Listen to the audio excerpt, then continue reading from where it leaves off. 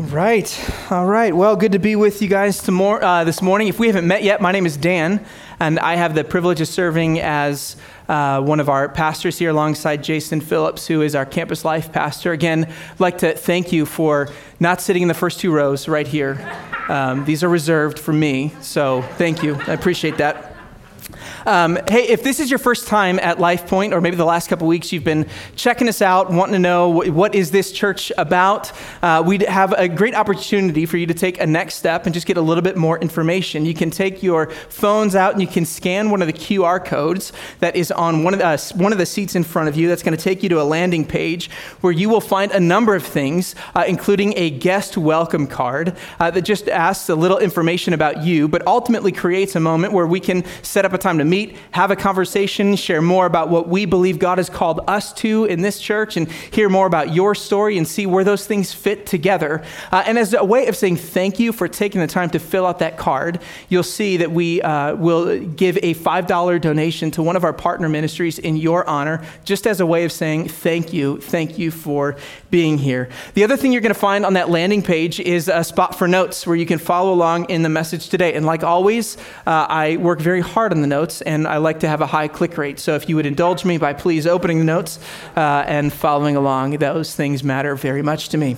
All right, we're going to go ahead and get started here. I want to share just quickly that we've got a couple interesting things happening right now. One, you will see behind me that at Life Point, we have the opportunity to regularly practice in the biblical practice of stewardship and generosity, which means we are called as followers of Jesus to freely give back a portion of what God has entrusted to us, not just so that we can have a nice church with fancy things and nice things, but so that we can be a larger part of what God is doing across the country and across the world. I want to share with you an exciting update from one of our partner ministries in St. Louis, and this is tied to a longer story I want to share with you. In 1750, George Liele was born as a slave in Virginia, became one of the first to freely emancipate himself, and he went on to become one of the first North American missionaries sent out of North America to another part of the world, where he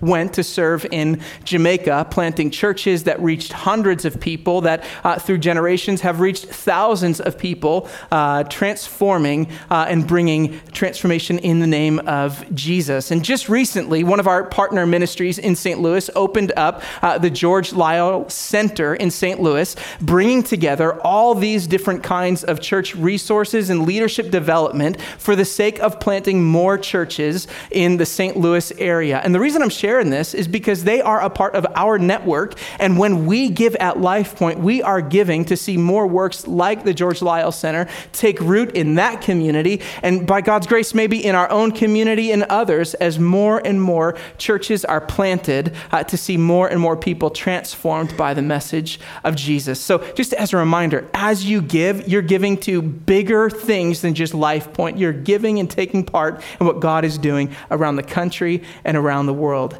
The second thing you'll notice is when you sat down today, you may have sat on one of these life group documents. And these are really fancy. They show us all of the life group options that we have over the next term at Life Point. And I'll say this, life groups are not just a good idea for you as a follower of Jesus. We believe they are a crucial thing as you seek to follow Jesus in authentic community.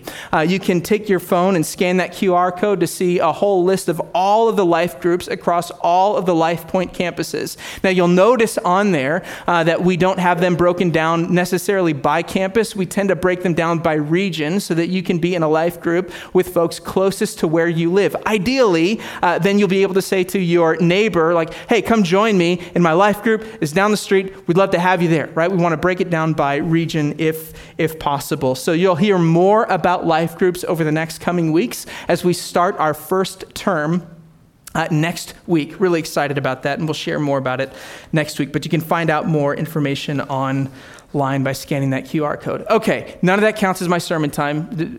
Dalton, don't clock me on that part. Now I can get started. Okay. We are in a series called Broken Mirrors. Broken Mirrors, looking at how broken people reflect a perfect God. And we've been talking a bit through the New Testament book of Hebrews that has this fascinating chapter, chapter 11, sometimes called the Hall of Fame of Faith, where it takes these individuals, these stories from the Old Testament, and shares how they are a model of faith. And we are often left with a question looking at Hebrews chapter 11 of like, how on earth is this a model of anything positive? Because many of the stories in there follow deeply flawed people. And I think instead of being troubled by how God would use that, I think it is something that leads us to marvel at the mystery and beauty of how God every day uses broken people to reflect his perfection. That he knows we are not perfect individuals, and yet he still chooses to use even our flawedness for his glory and his fame. And so we're tracing this theme in this series. So we're using each one of these stories we find in Hebrews 11 like a portal and jumping back to the story it references. Today is a very, very interesting story. I have what I believe is the first part of a 7-part series, and no other teaching pastor thought that we should preach 7 weeks on this passage. So I'm doing it all in one, okay? We're going to shake and move today. We're going to look at the story of a man named Samson. So if you have a Bible with you, I invite you to open up to the Old Testament book of Judges. The Old Testament book of Judges. If you're in Deuteronomy, keep going to the right a little bit. If you're in Joshua, keep going to the right. If you're in the Samuels or Kings, hang a left there. We'll be in the book of Judges. As always, the table of contents is your friend if you need help finding this little book. It is a very encouraging story about Israel's descent into madness as they become the opposite of what God has called them to be. So in a moment, we're going to jump into this, but let me pray first, and then we'll get started.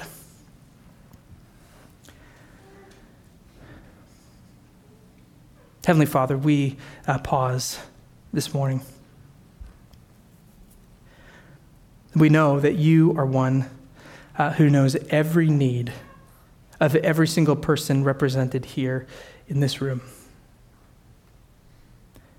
And you invite us to come before you as a loving Father who knows what we need before we open up our mouths to ask, as one who delights to give good gifts to his children. Lord, some of us know that we are very weighed down by what has maybe happened in our lives in the last week or the last year. And so on the cusp of a new year, God, we are eager to see you do something different. Lord, we pray that you would break through maybe the slumber of our soul, wake us up to the reality and the beauty, the good news of Jesus. Lord, some of us may have been following you for years, and we have these stories that just seem to be stuck in a rut for us. Lord, I pray that you would show us that your word is living and active, that it's vibrant, that it is powerful. We pray that as we look at your word and your story today, Lord, you would not do more than just change our thinking, but you would pierce our hearts. Help us as we look at the book of Judges to not be judgmental and say, hey, we could never become like that. Lord, even if we look at the shadow side of your people, Lord, show us where there is a shadow side in us. God, remind us what you have called us to be. A people who love you, who pursue what is right, good, and true, and beautiful.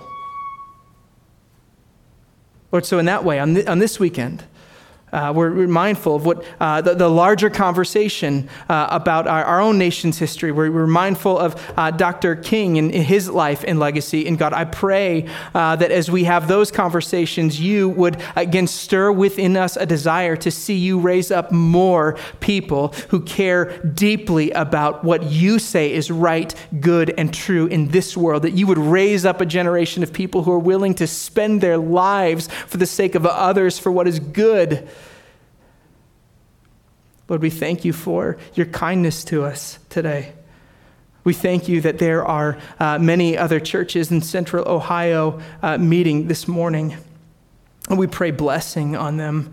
God, and we ask that you would speak through their teaching. We ask that you would provide for them. I think specifically just north of us in Westerville, I think of Grace Church that is just getting started planting, and Pastor Jordan there, Lord, I pray blessing on their time today. God, that you'd richly provide for their needs, and over the many years of ministry together in this region, God, we would see them as friends and co-laborers in the gospel, and if there are ways we can encourage and support and strengthen them, Lord, I pray that you'd reveal that to us.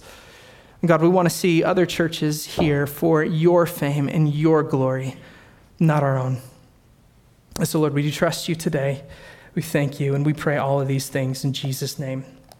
Amen. All right, Judges chapter 14. In an interesting way, we're going to talk a bit about marriage today. And marriage is very powerful. Some of us who have been married know very well the ways that we have been changed and formed by our spouse. Let me give you one quick example. Before I was married, I really enjoyed this activity. I almost forget the word for it now. It was like you go out into nature and you try and live there for a little bit. Some people call it vacation. Other people call it camping, I think is the camping. You go out, and this is something I grew up with. I was a Boy Scout. I loved being out in the wilderness. I loved sleeping in tents. I loved sleeping in the camper, cooking over a fire, and all of this stuff as a kid. Absolutely loved it. And then I met the woman who would be my spouse. And eventually I started doing vacations with her family. And I remember the first time we went to the beach, we stayed in a condo on the beach, and I set my bag down, and Courtney's like, all right, let's go to the beach. And I said, we don't have to build where we're going to live for the next 3 weeks. What about, we've got to catch fish to eat? What are we going to do? And she said, no, we just go. And I realized in that moment, camping is just like vacation, but harder. Some people love it. And I slowly started to see myself being drawn away from this thing I used to love. And still in many ways, I love the picturesque version of it, but formed to love something new. And this, in many ways, happens to us as we are married. We learn to love something else. We are formed in ways that maybe we recognize or don't recognize, expect or don't expect. We are not the same person that we once were, because marriage is powerful. And I think what we're looking at today is a story of marriage, but it's not so much a marriage to a person, though certainly we'll see that in Samson's story, but ultimately we see a marriage to a worldview or a culture. What I mean by that is in the same way that marriage can kind of change you in ways that you might not recognize at first and maybe only see over the long arc of your own story. I think the cultural moment we find ourselves in, any cultural moment you would find yourself in, has an incredibly formative process on your life in ways that you don't recognize at first, ways we don't even see or feel, but we can look back and see, I am being formed by something. The music we listen to, the books we read, the podcasts we digest, all of this stuff, the movies we watch, all of this tell us a very specific type of narrative of what is good, right, and beautiful in the world, and we start to agree with that, whether or not we recognize we're doing that. Our hearts are incredibly formative. All of us. We are constantly being formed and shaped by the world around us. And so when I talk about marriage, yes, we're talking about marriage between two people, a man and a woman here in Samson's story, but also a marriage into a larger cultural moment that has equally, maybe even more powerful formative process in our hearts and minds. And this is what we see in Samson's story in the book of Judges. But before we dig into that, let me tell you a little bit about where this comes from and what is going on in Samson's story, because the book of Judges is notoriously a tricky book to understand. It's one of these books in the Old Testament that kind of shows up, and sometimes some of the stories are referenced, but we don't always have a great place to file away, okay, what was that story about again? How did it fit into something bigger? But let me give you just a quick overview of the book of Judges. Judges, again, is the story of God's people's descent into madness, and there is a very clear cycle that plays out over and over and over again in the book of Judges. God has created them to serve and bless the nations, to be a light to the rest of the world. But in Judges, what you see is the people have given themselves over to something else.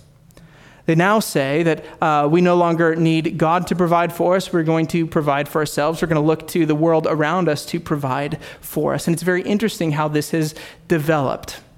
In the book of Genesis, you might remember the story of Abraham, who is the father of the Jewish people. In Genesis chapter 12, he was called by God, and you get this mission statement given to Abraham that's going to be the thing that God is going to do through all of his people through generations. Genesis 12, verses 1 through 3, you see he calls Abraham and says, your descendants are going to be as numerous as the stars of the sky. And here it is right at the end, that I am going to bless you so that you will be a blessing to the nations. All the nations on earth will be blessed through you.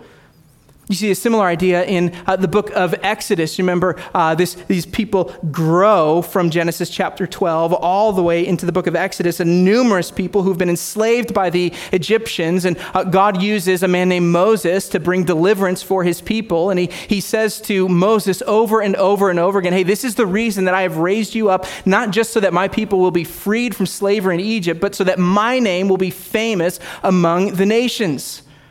That people will know me, that they will see what I've done in you and your lives and know that there is none like me. And then you get to the book of Deuteronomy. And I want you to imagine for a moment the people of Israel who are gathered and they are standing on the banks of the Jordan River before they enter into the promised land, the land that they have heard about for generations and generations. God said, I would give you this land. But before they enter in, they pause, and Moses gets a little long-winded and preaches a sermon to them that we know as the book of Deuteronomy. And in that book, in that message to them, as they're on the cusp of entering into the promised land, he says, here, this is what God wants you to remember before you go into this land, before you experience all of what he has promised for generations, what we've been waiting for, what we've been wandering in the desert for 40 years, waiting to get to. And we have what is recognized as one of the most important commandments of the Old Testament. He says this in Deuteronomy chapter 6. You may know the passage very well. They're on the cusp of entering into the land. And Moses reminds the people, he says this, hear, O Israel, the Lord our God, the Lord is one.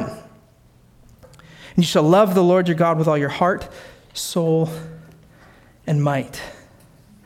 And it's interesting what happens there in that phrase. We hear that, hear, O Israel, the Lord your God is one. And sometimes I think we view that only in a numerical sense. As in Moses is reminding them, hey, you're monotheists, okay? Take it that way. But that word one in Hebrew is a very, very interesting word. It's not it's not a word that often means like the number one. It means something more like one of a kind, or unique, or there's nothing else like it. And so then imagine what they hear on the cusp of the Jordan River before they go into the promised land where people already live. He says, before you go there, here's what you need to know. There's no one like God. There's no one like Yahweh. There's no other God like him. There's no one else who has delivered his people with a mighty hand and an outstretched arm. And he rehearses the story of the Exodus again and looks back at all of what God has done and says, there's none like him. There's absolutely none like him.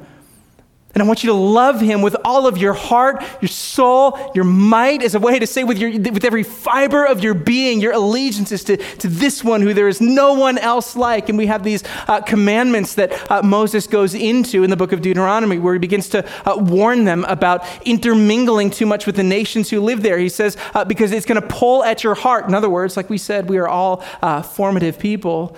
He says, Israel, you're going to go into this land and people are going to pull on your affections. They're going to pull on your heart. You're going to be formed in the world you go into. And I want you to remember, there's no one else like the Lord. None. And it's this warning. They enter into the land and almost immediately neglect everything that Moses has talked about with them. And this, then, is the book of Judges. As the people seek to do what is right, not in God's eyes, but right in their own eyes, and make their own rules, and set their own standard, their own agenda, and say, God, you need to conform to what we say is good, right, and true. And you see this cycle in the book of Judges. I'll put it on the screen behind me. This cycle that plays out regularly where Israel does 5 things. They fall into sin, adultery. They start worshiping the gods of the nations. They are enslaved. Israel cries out to the Lord. God raises up a judge, and Israel is delivered. And it plays out in every story in the book of Judges. And yet what you start to notice as you read this story is that it's a bit like a downward spiral, because they start doing less and less of these things in each one of the stories. And the story of Samson is the story of the last judge who represents they've bottomed out. They have absolutely rejected everything that God has called them to do and be in the world. They are not a blessing to the nations. They are a curse to the nations. They failed to live the way that God has called and created them to live. And here they are in Judges 14. And when I talk about being married to the culture, here's where I'm pulling this imagery from. Look with me at Judges 14, verses 1 and 2. It says this, "And Samson went down to Timnah, and at Timnah he saw one of the daughters of the Philistines. And then he came up and told his father and mother, 'I saw one of the daughters of the Philistines at Timnah. Now get her for me as my wife.'" And it's an interesting strategy, I think. It's a little coarse. But this is where Israel is at now. Samson is not just a picture of something he is doing. He is a picture, a commentary on what the people of Israel have done, what they have become. They see, they take. And I find it very interesting that as we chart through the course of Samson's story, of which we will only look at a portion today, we're going to see that Samson, in doing what is right in his own eyes, we're going to see Samson miss 3 things. It's the same things that we often miss. It's the same things the church often misses. We're going to see him miss 3 things. The first thing he's going to miss is seeing his own sin. Because Samson has married into the cultural moment of the cultural milieu of his day, makes no distinction between the way God has called him to live and how the rest of the world is living, he misses seeing his own sin. Here's what I mean by that. Remember, we talked about this in the book of Deuteronomy. There are all of these regulations about how Israel, God's people, are supposed to conduct themselves among the nations. And one of the things God says, I don't want you to do is, I don't want you to marry into the nations around you. I don't want you to give your sons as husbands to the other nations. I don't want you to give your daughters into the other nations. And here's the thing. It's not because it had anything to do with where people were from. It had everything to do with what people believed. He says, when you marry in that way, what you're going to do is you're going to borrow some of their worldview, inevitably, because this is what marriage does. It forms you. It changes you. You're going to borrow some of that. You're going to try and mix it with what I have called for you. You're going to try and mash all of these things together. And again, this is exactly what Samson now has done. He sees this woman and he says to his parents, "Go get her for me. She's going to be my wife." And they put up a little bit of a pushback in verse 2, but at the end of verse 3, he comes back and says, no, go get her for me, for she is right in my eye. And what's interesting about it is you get the sense that Samson doesn't even see that there's something wrong with what he's done. He doesn't even recognize that this is in clear violation of the way that God has called him to live, and that he is doing something that God has called him not to do. I think that's just a very clear picture of what the word sin means when we use that in a biblical sense. It means to do the thing God has called you not to do, or to not do the thing God has called you to do. And this is what Samson completely gives himself over to without even recognizing it. Like, he doesn't even see it as an issue. And I think that if we kind of reflect a little bit more, I think that's not something that just shows up in Samson's story. I think it's something that shows up in my story. It shows up in our story. We don't recognize the way we have married into a value system around us, have been formed by it. I think we don't recognize the way that we miss sin in our own lives. I remember a very interesting conversation I had with a couple. This was a few years back, who was about to get married, and I always have a standard set of questions I go through when I'm doing a wedding. I'll ask about the couple, try and get to know them. Ideally, I've known them for a while at this point. But I remember them sharing part of their story, how they become followers of Jesus, how they're trying to honor him, and they want to take this next step, get married, and, all good. And so I start to ask a few more questions, and they shared with me that they are currently living together, currently sleeping together. And so, I paused the conversation. It wasn't like, I'm throwing lightning bolts or anything like that, but I said, okay, let's talk about that. What does it look like to honor Jesus in your relationship from here on out to the moment you get married? And I think one of the things it's going to require of you is to, not be sleeping together, not be living together for this season. It's a way to honor God. Say, my relationship is not about just what I want, but Lord, we want to give this over to you. And I remember the guy looked at me and he said, yeah, the thing is, I just don't feel like the Lord's convicting me of that, so I don't think we need to do that. And, at first I'm like, well, I'm convicting you of it, so. And I got kind of, salty about it. We, had a very different, we had a longer conversation after that. I started to think, I'm not picking on this couple. I do the same thing. I use the same logic. God's not convicting me of that. It's not an issue in my life. I remember having a conversation with Courtney not too long ago. This is while we were back in Chicago still and kind of wrestling through a really, really challenging season in ministry and our family together. And I remember sitting down one time and Courtney said, I feel like you have been angry for the last year, constantly. And I remember thinking, I don't think the Lord's convicted me of that.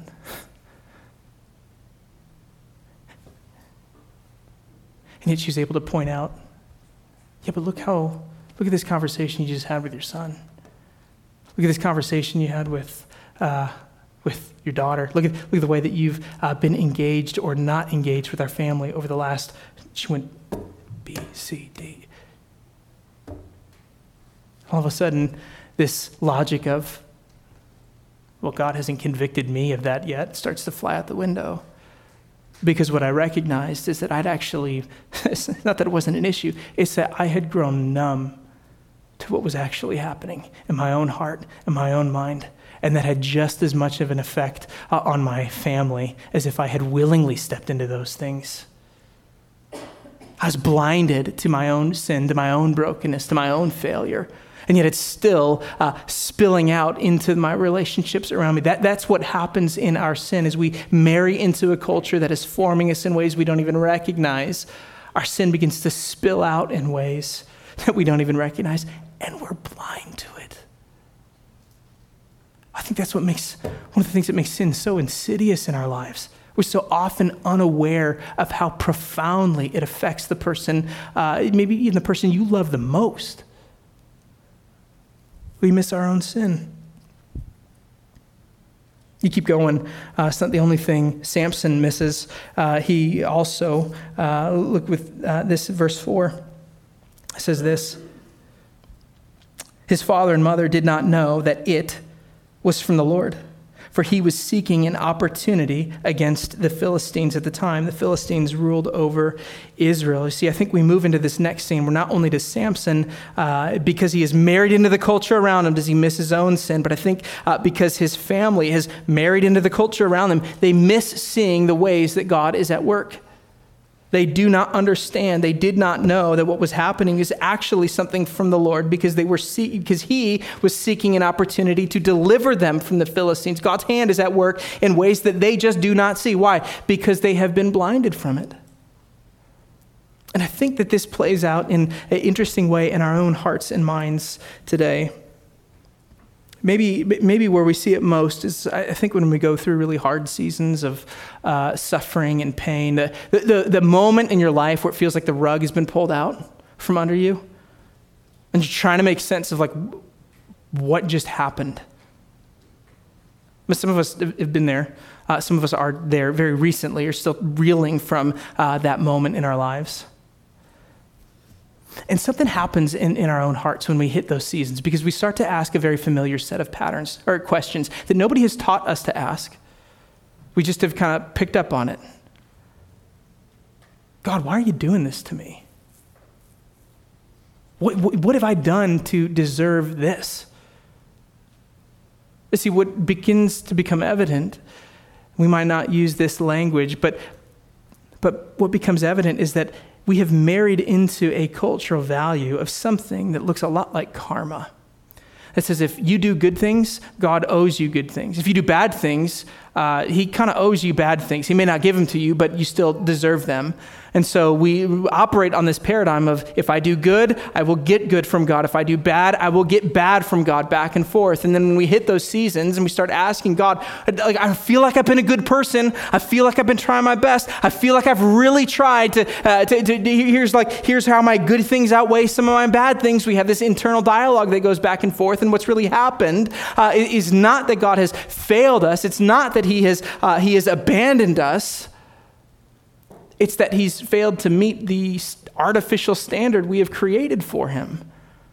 That says, God, you owe me something better than what I'm getting right now. You owe me more.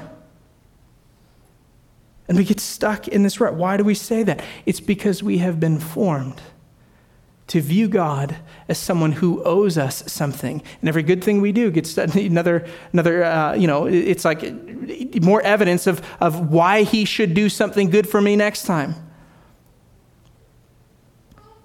We've bought into this system.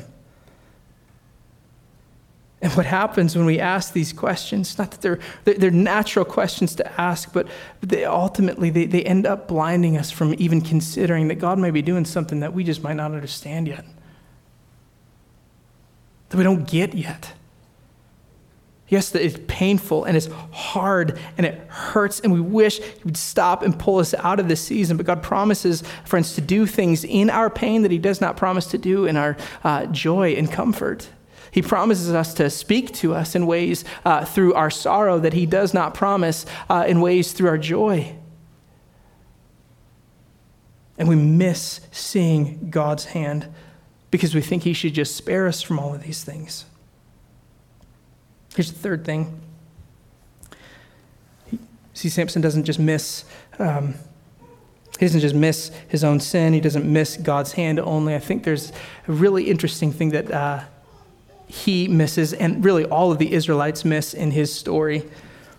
You see, as you keep reading chapter 15, you get into Samson's story a bit more, and things get to a boiling point between himself and the Philistines. It's like he is constantly poking them in the eye, just aggravating them a little bit more. And something then happens that breaks the pattern in the book of Judges. Remember, I showed you that cycle. It was up on the screen behind me for a second, where Israel always gets to a point where they cry out for deliverance. God raises up a deliverer who gets an army, and they finally deliver Israel so they can go back to doing the thing that they're supposed to do. Well, in Samson's story, an army is raised, but this time it's not an Israelite army against the Philistines. It's the Israelite army who is gathered to confront Samson. And they say, Samson, stop annoying the Philistines. Yes, they are in power over us right now, but we got a pretty okay thing going on right now. Don't rock the boat. The status quo is fine the way that it is. You see this in verse 11, chapter 15, verse 11 and 12. 3,000 men of Judah went down to the cleft of the rock of Edom and said to Samson, do you not know that the Philistines are rulers over us? What then is this you have done to us? And he said to them, as they did to me, so I have done to them. And they said to him, we have come down to bind you, that we may give you into the hands of the Philistines. They're done with him. What's happened here? They look at the one that God has raised up as a deliverer, and they deliver him over into the hands of their enemies. They miss their need of a rescuer. They have missed their need of a rescuer. And I think this happens in the blindness of the marriage they have entered into, where they have been formed to think this, what we have right now, this is fine. We're okay with it. The value system of what the Lord has said, this is how I want you to live, that's gone out the window. They're okay with the way things are right now, and they miss their need of a rescuer. My friends, I think we do the same thing in our own lives.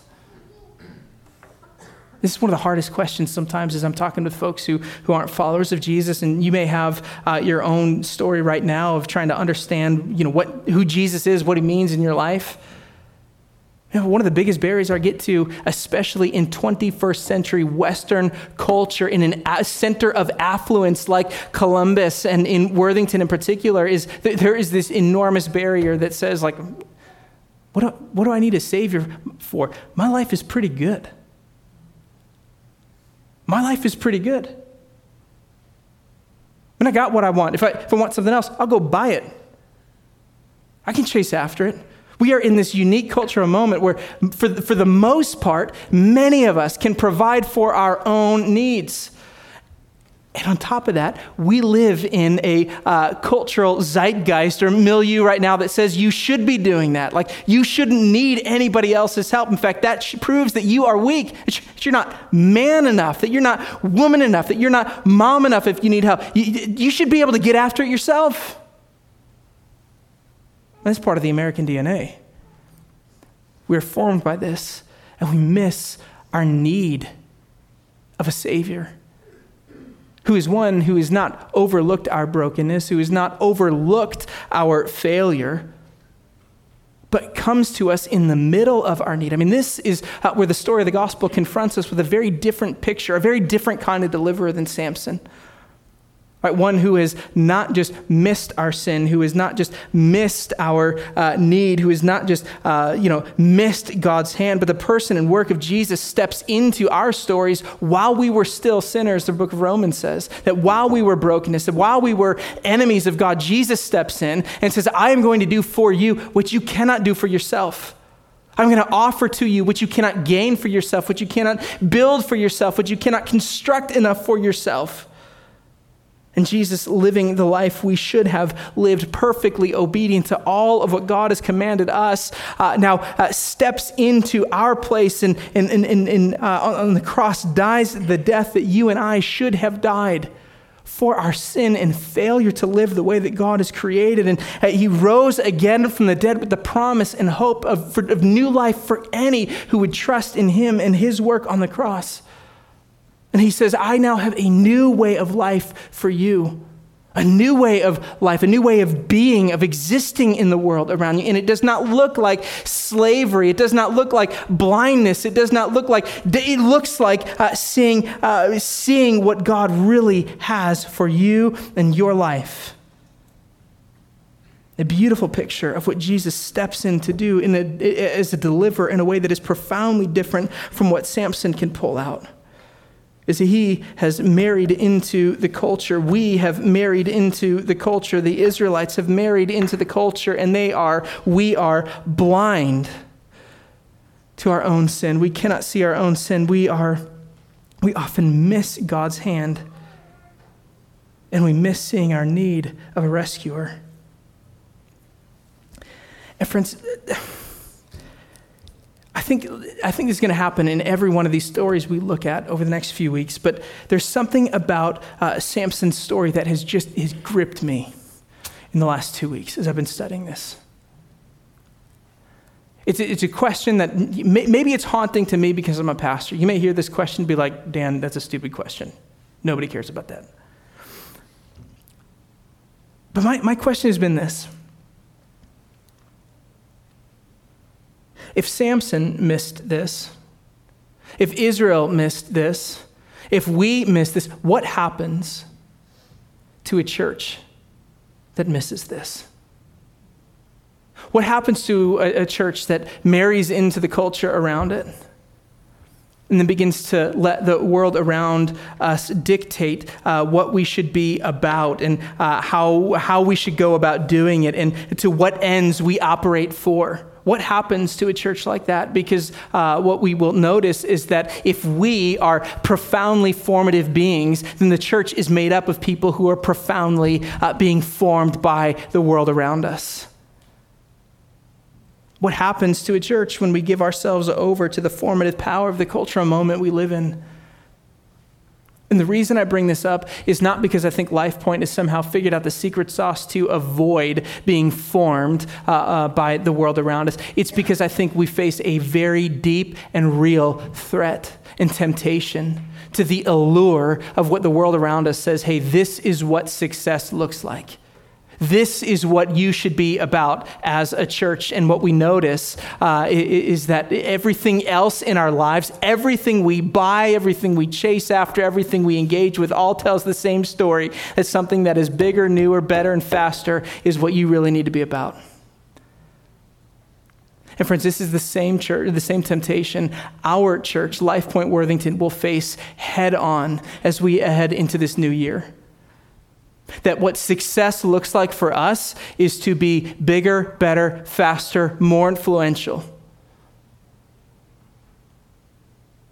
And for me, gosh, I mean, I feel like I've shared this several times. I feel like sometimes preaching is like a counseling session that you all get to just listen to as I process some things out loud. But there's some very real heart dangers in my mind. If success for me as a pastor and for our church is to just be bigger, faster, and better, we're going to end up in this endless rat race that I see so many other churches involved in. And I'm not talking about like a specific one, anywhere around here. I'm talking about the general thrust of evangelicalism today. There is this endless rat race to be the next thing, to have the best fill in the blank, to have the best music, to have the best teaching, to have the best children's ministry, to have the best content creation team. And the reality is, if that's what we're chasing after, to have the best, what we will inevitably find at the end of that road is there will always be a better show.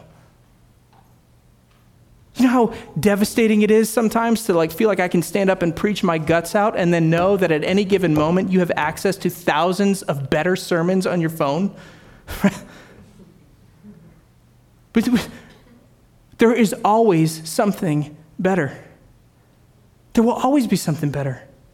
And when we tell ourselves as a church that what we need to be about is achieving that, getting to that level, getting to that status, getting to that level of influence, what we will find is not only do we miss our own sin. Oh my goodness, is that the story of the church throughout history? We've been blind to our own failure. We've been blind to our own sin. Read the story of the church in the Middle Ages. It's all about power, influence, not about seeing people transformed, but by seeing people occupied. We miss our own sin. We miss God's hand at work. I mean, if that wasn't the story of churches that tried to navigate through the COVID season, right? All we wanted to do was just get right back to the way things were, and yet we missed seeing, maybe God is telling us that there's something we're not quite doing right. Loved how one author put it. He said the church has been like playing a chess game for the last 40 years, or for the last 2 millennia, and the queen has been the Sunday morning gathering, and we've never used any other piece. And now in this season, we're having to learn how to play with every other piece. Man, I feel like we miss seeing sometimes what God was doing in that season for us and being formed by that. Sometimes the church misses seeing its need of a rescuer, and the church becomes a place where you feel like you have to put on the show that you never really needed Jesus to begin with. We're afraid of confession. We're afraid of being vulnerable with one another in life group because of this ideal picture we have to live up to. And we miss seeing the beauty of gospel community is that I need Jesus just as much as you do. I need him today just as much as the day I did when I first became a follower of Christ, and so do you. Friends, we miss seeing our purpose. We miss seeing what God has called us to if we're constantly chasing after this bigger, better, faster image of what the church should be. So let me close with this. Friends, this is a reminder to me. Samson's story, I said it's like the shadow side of God's people. This is a reminder to me of what God has actually called us to focus on as his people, as his church, and LifePoint Worthington. Man, we want to be not just a bigger, faster growing church for our name's sake, for our fame, but we want to see Jesus made famous in this community. And that may have nothing to do with the name of Life Point. You know, we've been praying for this since our very first Sunday together, that the Lord would entrust to our care 1% the city of Worthington. It's 140 people who right now are not followers of Jesus, who would hear the good news of Jesus and see transformation take place in their lives. Not for our fame, but for Jesus' fame in this community. We want to be about that. And if growth is a byproduct of seeing transformation, praise the Lord, but it is not the end goal. We want to see Jesus made famous in this community. We want to see Jesus made famous among the nations at Life Point. We want to create space for us to tangibly be a part of taking the message of Jesus to the ends of the earth.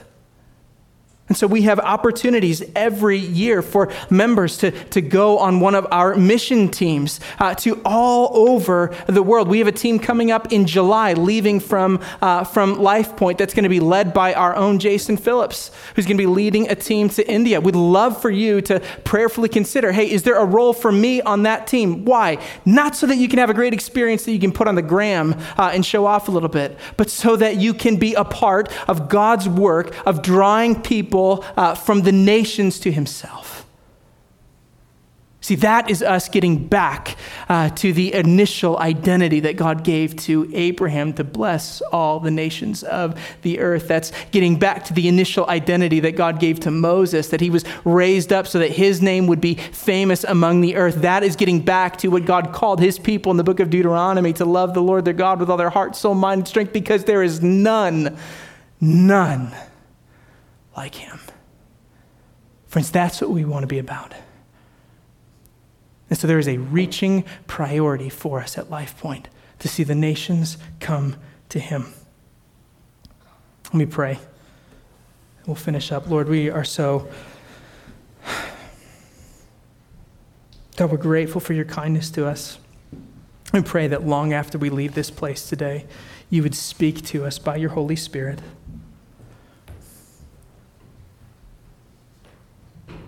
Lord, I ask that you remind us of the precarious moment we are in as a young church. Lord, we can get so easily distracted by the allure of something that is big. And it's not bad. But Lord, if we mistake our purpose with just being bigger, if we buy into that cultural value system, if we are married into that system and don't recognize it, we end up missing our sin. We miss your hand. We miss our need of a rescuer, and we miss our purpose to make you famous in this city and in this world. So Lord, we trust you to show us where you would use us. We want to be available to your hand, to your leading, to your agenda. Lord, we thank you for your kindness. We pray all of these things in Jesus' name. Amen.